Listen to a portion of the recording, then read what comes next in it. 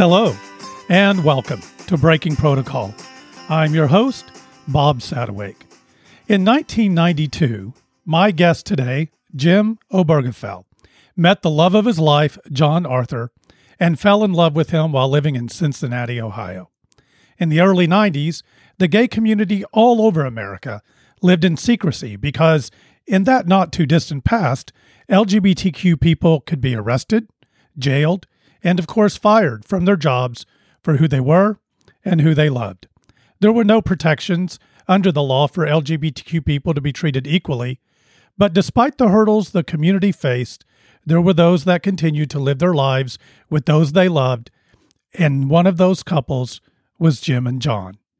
Jim Obergefell is the named plaintiff in the Supreme Court case Obergefell v. Hodges that was decided on June 26, 2015, legalizing same-sex marriage throughout the United States.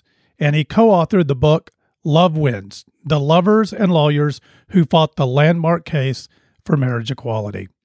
There is still so much instability facing the future of the LGBTQ community as it pertains to legal protections in employment, housing, healthcare, jurisprudence, and of course, marriage. And today I'm happy to explore all of these subjects and Jim's book on the show. Jim Obergefell, welcome to Breaking Protocol. Thanks, Bob. I'm thrilled to be here. I appreciate the invitation. Well, I'm happy that you accepted the invitation. There's a lot going on in the world today. We are 13 days from the election, and I certainly want to talk about that and the new initiatives that you're pursuing. But before we get there, I want to give my listeners some background, a little bit of history about yourself, as personal as you're willing to divulge. You know, back in the day when you met John, the service industry actually was refusing to serve gay men due to the fear of the AIDS epidemic.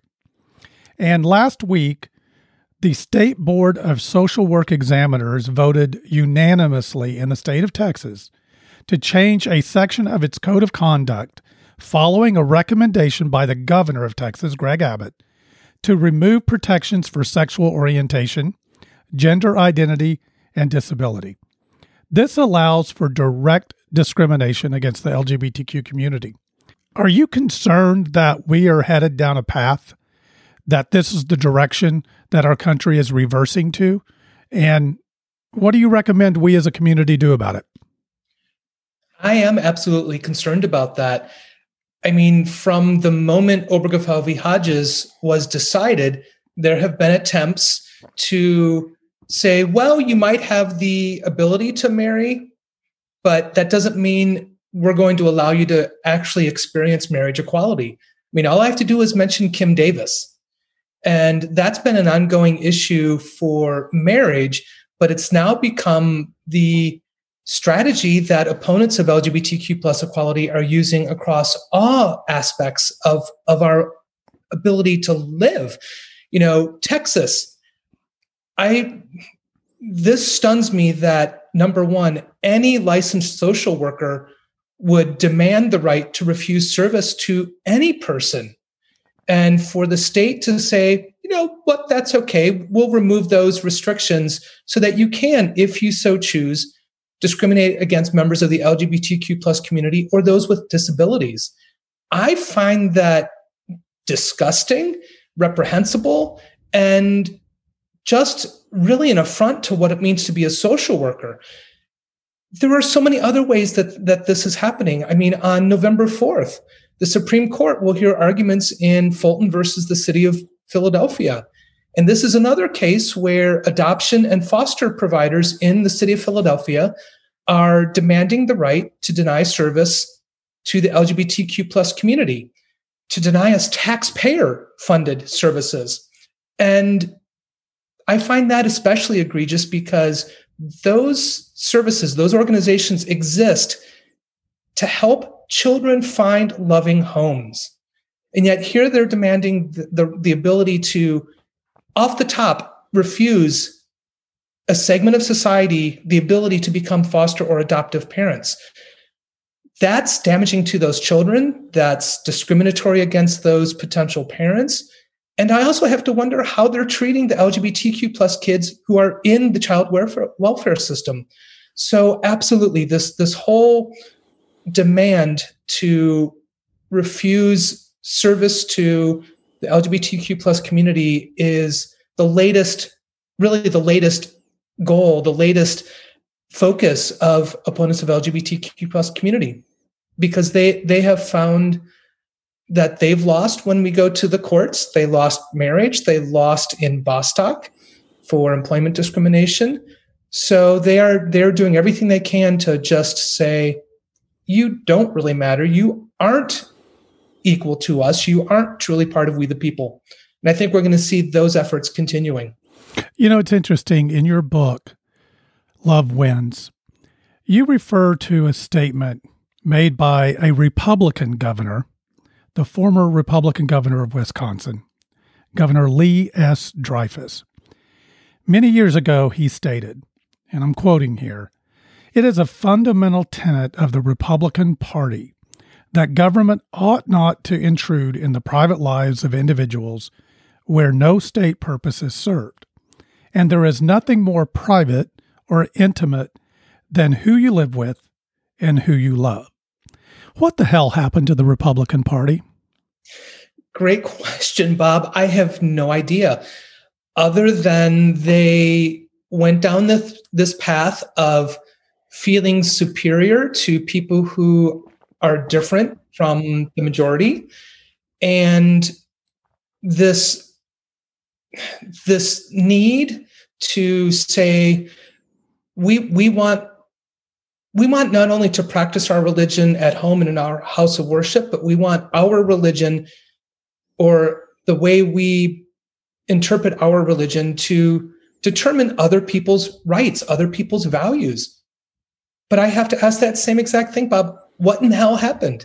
Because that goes completely against what that former governor said, as well as what so many Republicans say, that they are all about personal freedoms. I can't think of many things that are much more personal than the person you love and the person you choose to spend your life with. You know, looking back during the 80s, specifically, gay men were not only medically impacted by the AIDS virus, but we were psychologically impacted. And we, in my view, we continue to be psychologically impacted even today.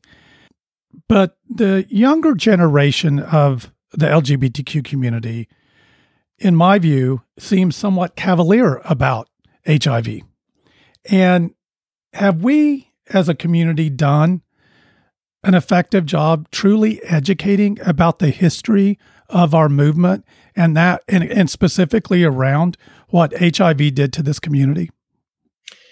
You know, that's a tough one to answer with any sort of certainty, Bob, because do I think those of us who are older, our community in general, do I think we've done a lot of things to educate others about our experiences growing up, what the world was like for us years ago? I think we have. I think we've also been pretty vocal about the horrors of the AIDS crisis and what that felt like, and the absolute fear that we lived every single day.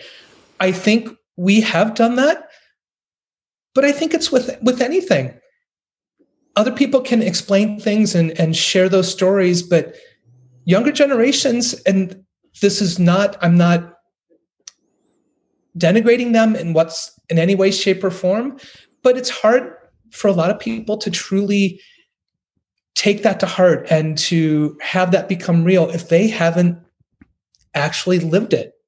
So I can't really say either side is in the wrong here. I think it's just human nature. How much do you think the HIV crisis from the 80s impacted the movement toward equality? Oh, I firmly believe that the AIDS crisis was, in essence, kind of one of the sparks that lit the fire for our movement for equality. You know, I think one of the things that came out of that, which I'm thankful did, was the fact that prior to the AIDS crisis, I don't know that you would have necessarily called it the LGBTQ plus, and I'll focus on the L and the G community, because in a lot of ways before the AIDS crisis, gay men and lesbians were their own communities. They didn't necessarily interact a whole lot, but the lesbian women who stood up and said, we see all of these men dying of AIDS and our government isn't doing anything. Their families are turning their backs on them. The people that they might have relied on to help care for them are also dying. They stood up and took care of so many gay men across this nation. And I think that was such an important thing, because I think that started really helping us come together as a community. So the AIDS crisis, absolutely. Between that and the pushback to the Reagan administration and being vocal about how we were being ignored and the government was acting as if we didn't exist and they were doing nothing, those things really became a motivating part of our fight for equality. So yes, I absolutely think the AIDS crisis played a huge part in moving us forward.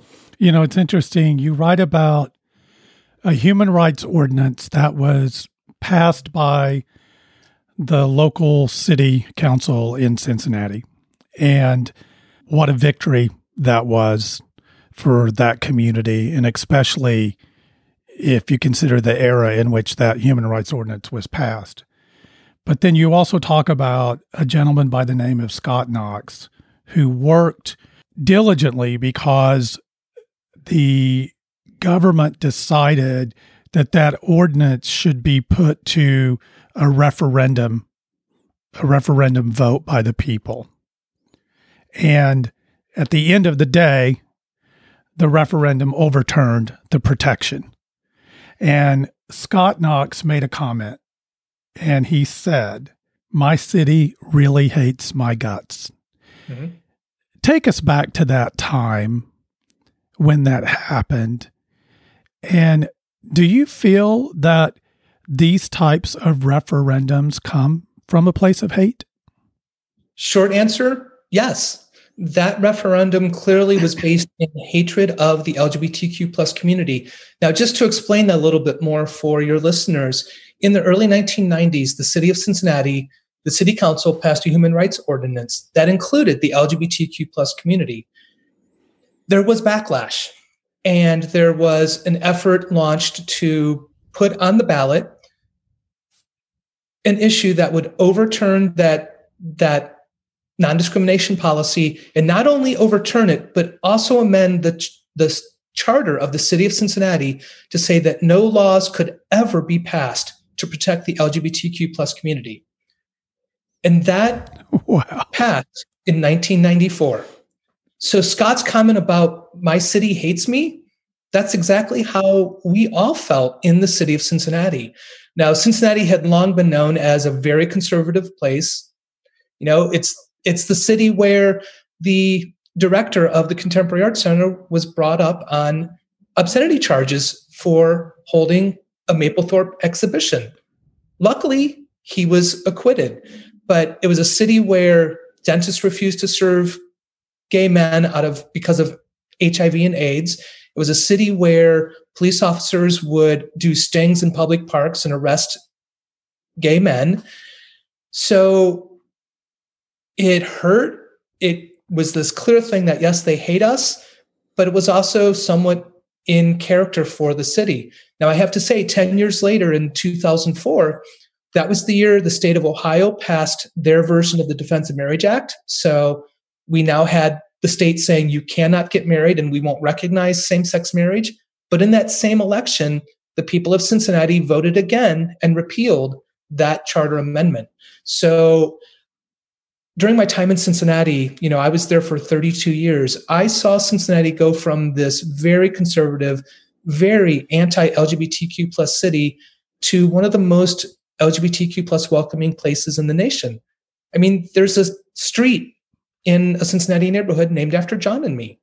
Wow, that's fantastic. I've seen amazing things happen in that city. And it was also, other than Washington, D.C., it was the first city to ban conversion therapy. So a lot of good things have happened in Cincinnati. Well, speaking of lawsuits, we're going to talk a little bit about why you wrote this book and how you ended up in the epicenter of a Supreme Court case. And in reading the book, I came to the understanding in some ways that this entire lawsuit was rather organic in nature. It really didn't start out like, oh, I'm going to sue the government. It really was a result of the fact that your husband had been diagnosed with ALS and he was dying. And though you were legally married, because you had been legally married in the state of Maryland, Ohio would not recognize your marriage, which meant that when John ultimately passed away, they would not recognize you as his surviving spouse. You didn't reach out and seek legal counsel around all this. Somebody reached out to you. And tell us a little history, how that all came about, and ultimately the resolution. Yeah, it was very organic. If you had asked me anytime prior to June 30th, round in there, June 30th of 2013, if I would ever sue the state of Ohio, if I ever thought I would end up in the Supreme Court, the answer would have been a resounding, are you kidding? No way would that ever happen. But John and I loved each other. And early on, within the first year and a half of our relationship, we talked marriage and we wanted to get married. But we also agreed that for us, it couldn't just be symbolic. We would only do it when the government would recognize it, would say our marriage, our relationship existed. And we thought that was forever beyond our grasp, living in Ohio. But then on June 26, 2013, I was standing next to his bed, because at that point he was completely bedridden due to ALS, and I was his full-time caregiver. I was standing next to his bed as the news came out that the Supreme Court in United States versus Windsor struck down the Defense of Marriage Act. And I, spur of the moment, proposed. I leaned over, hugged him, and kissed him and said, let's get married. And luckily he said yes.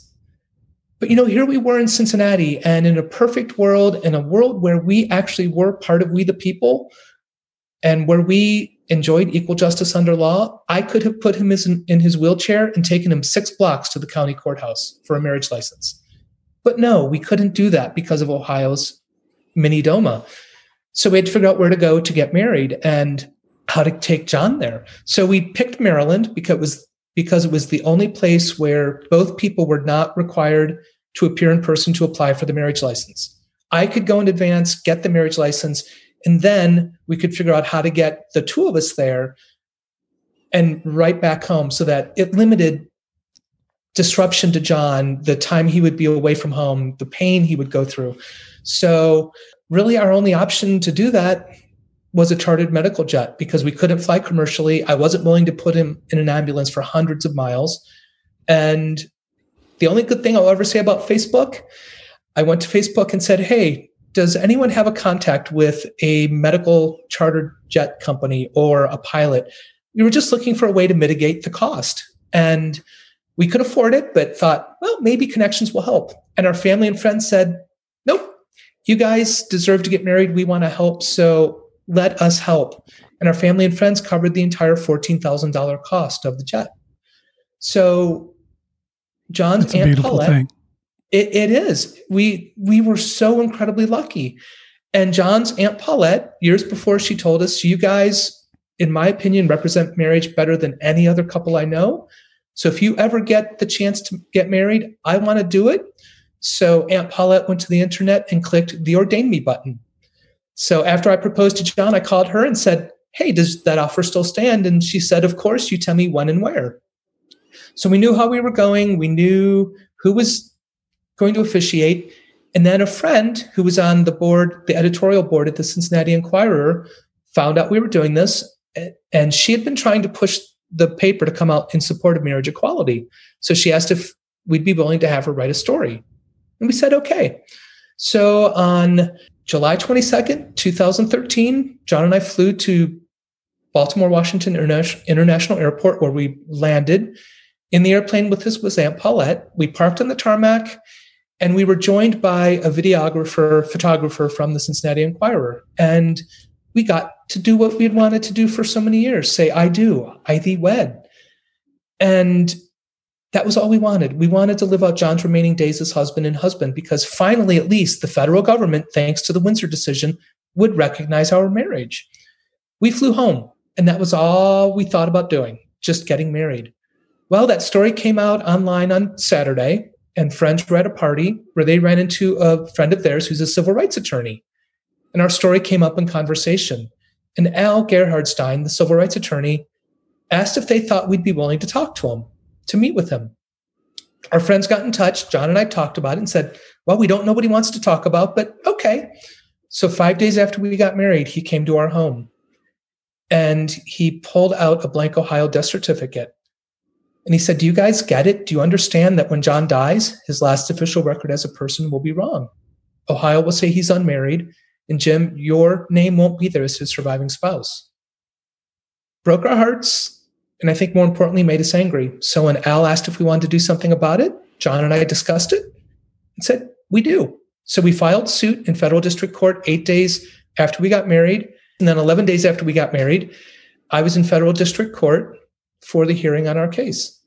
Isn't it amazing how a simple conversation at a cocktail party between two individuals that you probably didn't even know, certainly you didn't know Al Gerhardstein, right, had never heard of him, I'm assuming, and this man shows up at your house and he's like, hey, I want to represent you. I want you to do this. That just had to have been an extraordinary sense of validation that this man comes to your home and says, not only are you at risk at being discriminated against once again, but I have a plan to help you through this. I do have to ask, in the book, you talk so much about Aunt Paulette. You really give a very clear image of who Aunt Paulette is. And I have to say, I didn't sneak ahead and look at your photographs like I normally do. Usually when I'm reading a book, that's the first thing I do is I go look at people's pictures. Then I go back and read the book. But I didn't do that. And I have to say, your description of Aunt Paulette was so spot on that when I saw a picture of her, I was like, yeah, that's Paulette. Tell me a little about her. And are you still very close to her to this day? Aunt Paulette is amazing. And, I'll start that with really just kind of why she was so important to John. Growing up, John and his father were never close for various reasons. John always felt like, in his dad's opinion, that John was a failure, that John was not the son that his father deserved. So there was not a close relationship there. But Aunt Paulette, who is his father's sister, she was that aunt who was just fun, who loved John and his brother without question, unreservedly. Just the stories I would hear about the fun times they would have with her, as she was driving, after picking them up after she left work, and she was just so tired of wearing pantyhose. She was stripping off her pantyhose in the car because that was just too much. She couldn't take it anymore. She's just this incredibly loving, warm person who wants the best for every person she knows, and just thoughtful, smart, just delightful. And, I also have to say, in case I slip and say this, her nickname is Aunt Tootie. So Aunt Tootie was just, and she still is, just this amazing person. And she was so important to John because he knew he could go to her at any point. And she would hug him and love him and tell him, you're great. I love you. You have nothing to worry about. So she was just that aunt. And he oftentimes kind of referred to her as his Aunt Mame. That was just how he thought of her. And I still am very close to Aunt Paulette and her husband, Mike. She lives about an hour and a half from me. So I will visit her down in Adams County, Ohio. She comes up to visit me. We talk regularly, and she's just a delightful person. And I love to hear that you felt like the description was so good, because I also have to say, writing this book with Debbie Senzipper was great, because not only is she a Pulitzer Prize winning investigative journalist, we also used to be somewhat related. And because of that, I think that image of Aunt Paulette is even richer, even more accurate, because Debbie is the ex-wife of Paulette's son. It's a small world.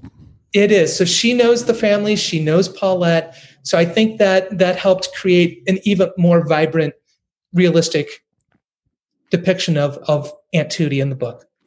One of my biggest concerns in the recognition of same-sex marriage presented by those who oppose it is the right of those whose religions do not align with the institution, and that they somehow would be required to sacrifice the religious teaching if same-sex couples' marriages were recognized equally by the government.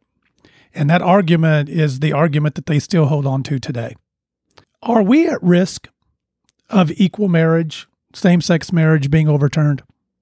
I will go with what a lot of people much smarter than I am, attorneys, Supreme Court experts, say. They don't believe we're at incredible risk of marriage equality itself being overturned. And a big reason is the Supreme Court traditionally and typically is a stronger believer in precedent, regardless of the individual justice's opinions or which side they were on in a particular case. There are issues there, because Justices Thomas and Alito have certainly come out and repeated their same arguments from the decision. They just recently reiterated those, their antipathy towards marriage equality. But typically precedent carries incredible weight. And also the Supreme Court is hesitant to take away rights that have been previously been granted to a segment of society. So a lot of the experts, much smarter than I am, say, don't worry so much about marriage equality itself. Don't worry so much about Obergefell v. Hodges being overturned. What we do risk, and what we've been seeing since June 26, 2015, is these attempts to refuse us true marriage equality. Kim Davis, bakers, photographers, all of these people who are saying, I refuse to work with you, I refuse to serve you because of my religious beliefs. These attempts are really doing everything they can to create what Ruth Bader Ginsburg called skim milk marriages. So while I don't think the right to marry will be completely overturned, we won't have marriage equality because of these efforts. And marriage equality means we should be able to marry and have those marriages in our families treated exactly like every other family. Should bring with it all of those attendant rights, responsibilities, and protections. They will keep chipping away at that. Do you think there's a difference between a baker who refuses to bake a cake and an elected public servant who refuses to issue a marriage license? Well, an elected public servant took an oath to serve the people. And regardless of your personal opinions, the people includes everyone. And if you're not willing to serve everyone in your capacity as that elected official, then you should not be in that office. You should not run for office if you can't serve every person, every taxpayer who's paying your salary. So that, to me, is an issue. I also have an issue with people who run businesses open to the public. And my issue there is they are claiming that our marriages prevent them from practicing their religion. Well, religious liberty is about you having the ability, the right to practice your religion as you so choose in your home. It is not the right for anyone to say a religion, whatever that religion is, or my religion, my interpretation of my religion takes precedence over other people's civil and human rights. So I struggle mightily with people who have businesses open to the public saying, I can't serve you because you happen to be LGBTQ plus, because where does that end? Why can't someone also say, well, I refuse to serve this couple because I don't believe in interracial marriage, or I refuse to serve this person because they're Muslim and my religious beliefs, I don't think Muslim people deserve the same things that I have. So it's a slippery slope. You know, it's interesting. You write in the book about the decision of the Sixth Circuit. And one of the passages that provided me some comfort in direct correlation to this particular subject matter was the dissent opinion of Judge Daughtry of the Sixth Circuit. And to me, the dissent was not only entirely logical, of course, I'm not an attorney, but clearly in line with what I know to be the democratic process. And that is, that dissent was in favor of your lawsuit based on the democratic process. How can simplistic interpretations of the law be viewed so differently among legal scholars based on the experiences that you've had in the circuit courts and the Supreme Court? I wish I had an answer for that, Bob, but I don't. You know, from the start, we kept getting the argument that, of course, this state amendment banning same-sex marriage is okay. It's constitutional because the people voted on it. A majority of the voters voted for it. And Al, our attorney, I'll never forget how we responded to that the first time it came up in our first hearing in federal district court. He said the surest way to abridge the rights of a minority is to allow the majority to vote on them. And that dissent that you mentioned by Judge Martha Daughtry, she took the other two judges on that 3-judge panel to task because their opinion was that we did not belong in a court of law. We were wasting the court's time because that wasn't where we should be. We should be out on the streets fighting to change hearts and minds. And I don't understand that argument because the framers of our Constitution created a Supreme Court. The court system exists to protect our civil rights. And if we can't go to the Supreme Court to say our state, our government is abridging our civil rights, then that's in essence saying the Constitution is pointless. So we followed the path that our nation's founders set out for us when our rights were being abridged. And I find it hard to understand that any judge or justice could say that taking those steps and utilizing the court system is the wrong thing for us to do, when clearly that's why it exists. You know, Jim, you share so much in the book about John and what he went through with ALS and how it impacted not just John's life, but clearly your life as well. You know, where did you find the strength to fight for marriage equality when you had every reason to say, look, you know, I got a lot on my plate here. You know, someone else needs to stand up and do this. Someone else needs to take this on. No one would have blamed you for that. But instead, you know, you persevered. Tell us how you found that drive and that motivation while you were dealing with such a personal medical health issue with your husband at the time. You know, there are, multiple ways I can answer that, but it really comes down to this. John and I made promises to one another to love, honor, and protect each other. And we had made those promises throughout our almost 21 years together. And then we had the opportunity to make those promises as part of a lawful marriage ceremony. And we took those promises seriously. And, you know, when Al first asked if we wanted to file suit, John and I were in agreement. We wanted to do it. And John was very clear. He said, Jim, yes, it's the right thing for us to do, but remember, this is all on your shoulders because I can't do anything. So John wanted us to do it, but John also made it okay for me to take some time away from him because he knew it was the right thing to do. He knew what was important. So it was easy for me to do that because it was for us. It was for our relationship. It was living up to my promises. And I would make the same decision again. Even now, knowing that he would die 3 months to the day after our first win in federal district court, I would do it again, because if I can't fight for the person who I loved more than anyone, more than anything in the world, what can I fight for?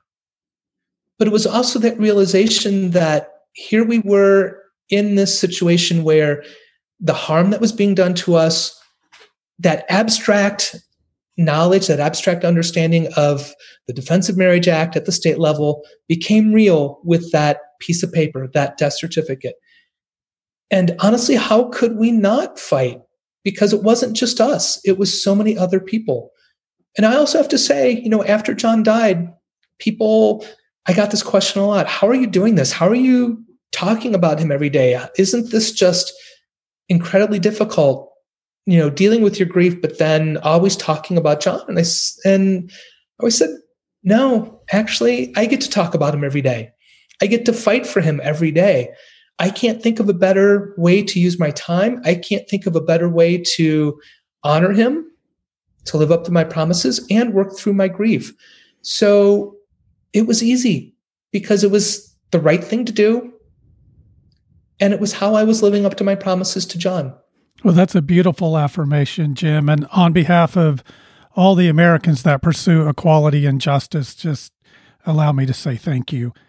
I want to move on to some initiatives that you're currently involved with, and most recently being the Family Equality Council. How did you become involved with the Family Equality Council? And give us a little bit of background on what they do and why that's important for you. Yep. So Family Equality, they used to be Family Equality Council, but over the past few years, they've dropped the word council. It's the only national organization dedicated to helping create legal and lived equality for LGBTQ plus families.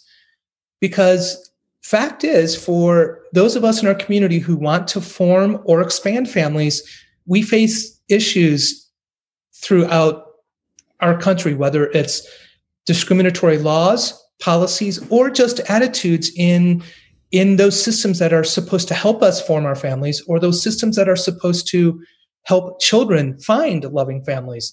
So through advocacy, lobbying, things like the Every Child Deserves a Family Act, we are very much involved in helping move that through Congress. That would ban discrimination in family formation. It would do so many other things to help protect our ability to create and expand our families. We're involved in helping fight for the Equality Act.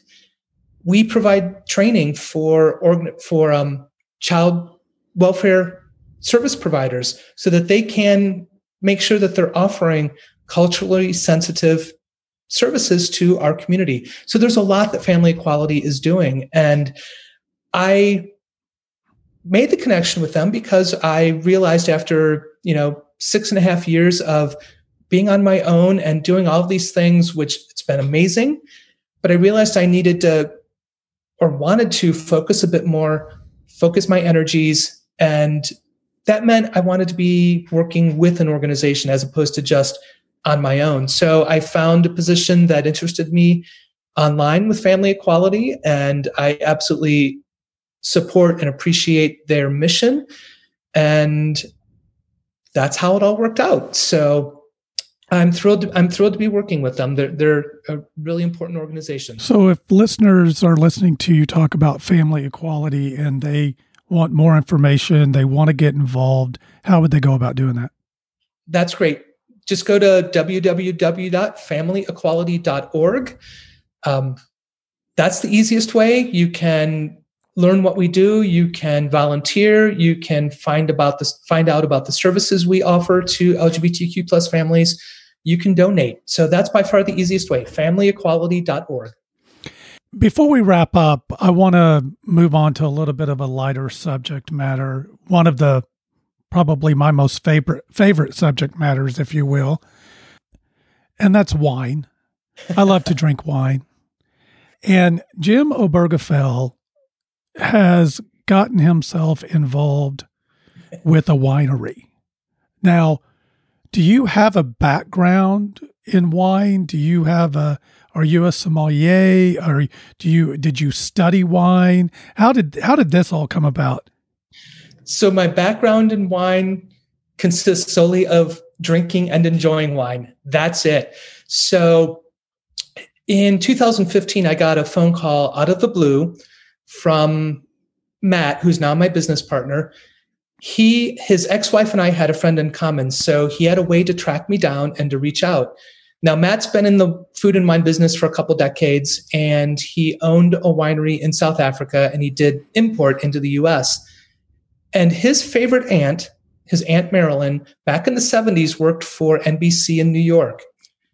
And my short way of putting it is, after one too many instances of male colleagues saying, "Hey, Marilyn, get me a cup of coffee," Marilyn decided, get your own damn cup of coffee. And she filed and led the first major class action lawsuit for gender equality, opportunity, and pay equality in the workplace. And she won. So she had passed away. She was also a lesbian, so there was that connection. And Matt decided he wanted to do a wine to honor her. And one of his friends said, "Matt, think bigger than one wine." Then he realized our story hit the news, and he realized we had this connection. So he reached out. We had dinner in New York over many bottles of wine and decided to launch a business. And we're not a winery, we're a wine label. So we partner with wineries and winemakers to make wine for us, but it's called Equality Vines. And every wine we release is tied to an organization fighting for equality. So when we sell a bottle of that wine, we donate to that organization. We have wines that support LGBTQ rights, our Loved Ones Cuvée, the Decision Pinot Noir, Stonewall Zinfandel. We have wines that support women's rights, the 19th Amendment line of wines, which supports the League of Women Voters, Rosé the Riveter. And we also just released our first wine that supports immigrants' rights, called The Migrant.